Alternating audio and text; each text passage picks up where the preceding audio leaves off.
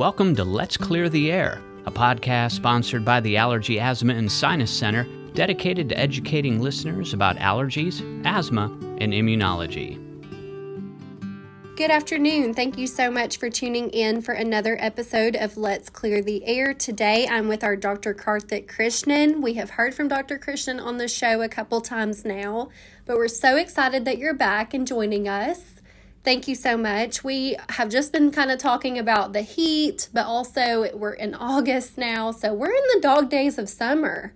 Yes. We're kind of getting we're getting ahead of the spring allergies, moving into the fall allergies, but we're dealing with a lot of asthmatics and lots of people out there that are running and staying active in the heat. So we want to talk today about what they should do to stay safe, but also how they need to manage their asthma. Yes. All right. Well, thank you for having me, Kaylie. Okay, so a couple things here. So if you have asthma, we want you to stay active and keep doing all your regular activities that you normally do. We don't want any restrictions. But we do have to be cautious with the heat. And the first place to start is just common sense. So we don't want you running or doing any kind of strenuous activity in the middle of the day, like 2 o'clock or 3 o'clock out in the afternoon outside.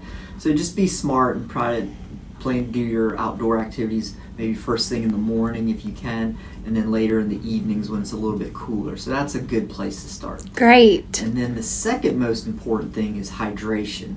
Drink as much water as you can throughout the day. Because when you hydrate, that keeps the airways well hydrated and keeps them in optimal condition to help keep you out of trouble. And then a couple other basic simple things that we want to stress is if you are taking preventative medicines for your asthma that your allergist or your regular doctor prescribed, make sure you take those as instructed and be compliant with those. If you have a rescue inhaler, make sure it's current and you know how to use it.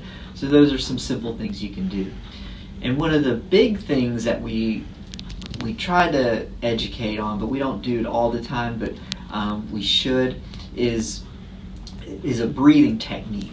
So one thing we want to do, especially with like these high-end athletes do it, but anybody can do this, is we really want to learn how to breathe through your nose.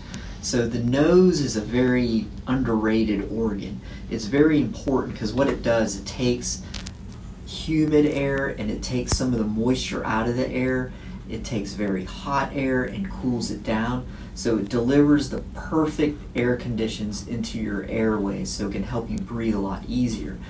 So when a lot of high-end athletes, elite athletes, when they're training, a lot of their training is focused on breathing exclusively through their nose. So they breathe in through their nose and they can breathe out through their nose and their mouth as well. But the main focus is breathing in through the nose. So anybody can practice doing that.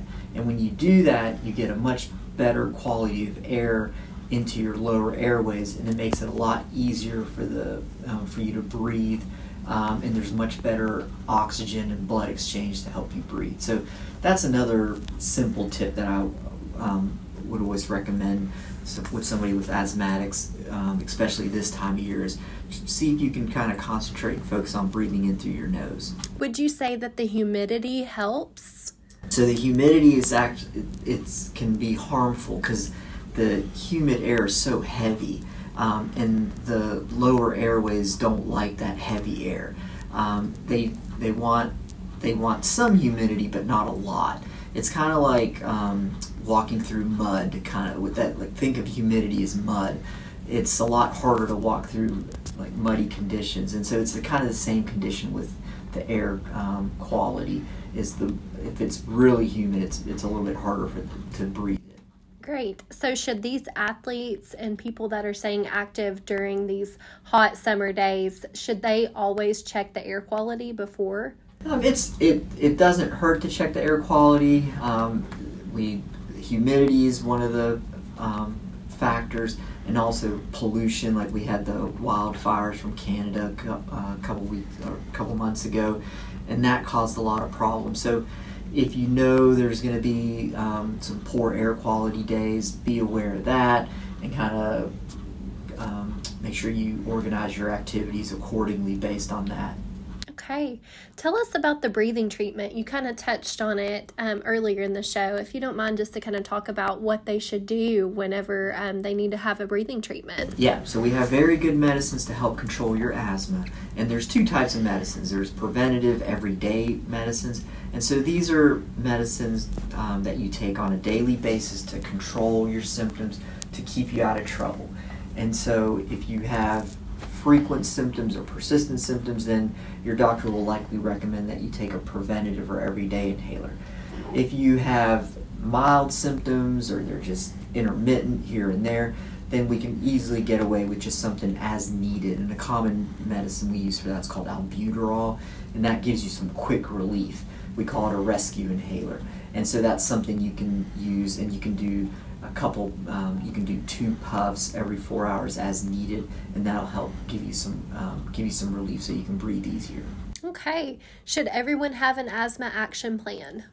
If you have a diagnosis of asthma, yes, it is a good idea to have an action plan, but most importantly, especially like with my patients, I educate them on what medicines they're using, how to use them, the proper technique, when to use them, and then if they do get into trouble, what are the next steps. The action plan's another good resource to have that's written, but as long as you're explaining what asthma is and what their triggers are, and you're educating them on how and when to use the medications, that works just as well. And you mentioned pollution being a factor. Is that, I guess it's seen more in the city, urban areas? Yeah, so pollution's everywhere.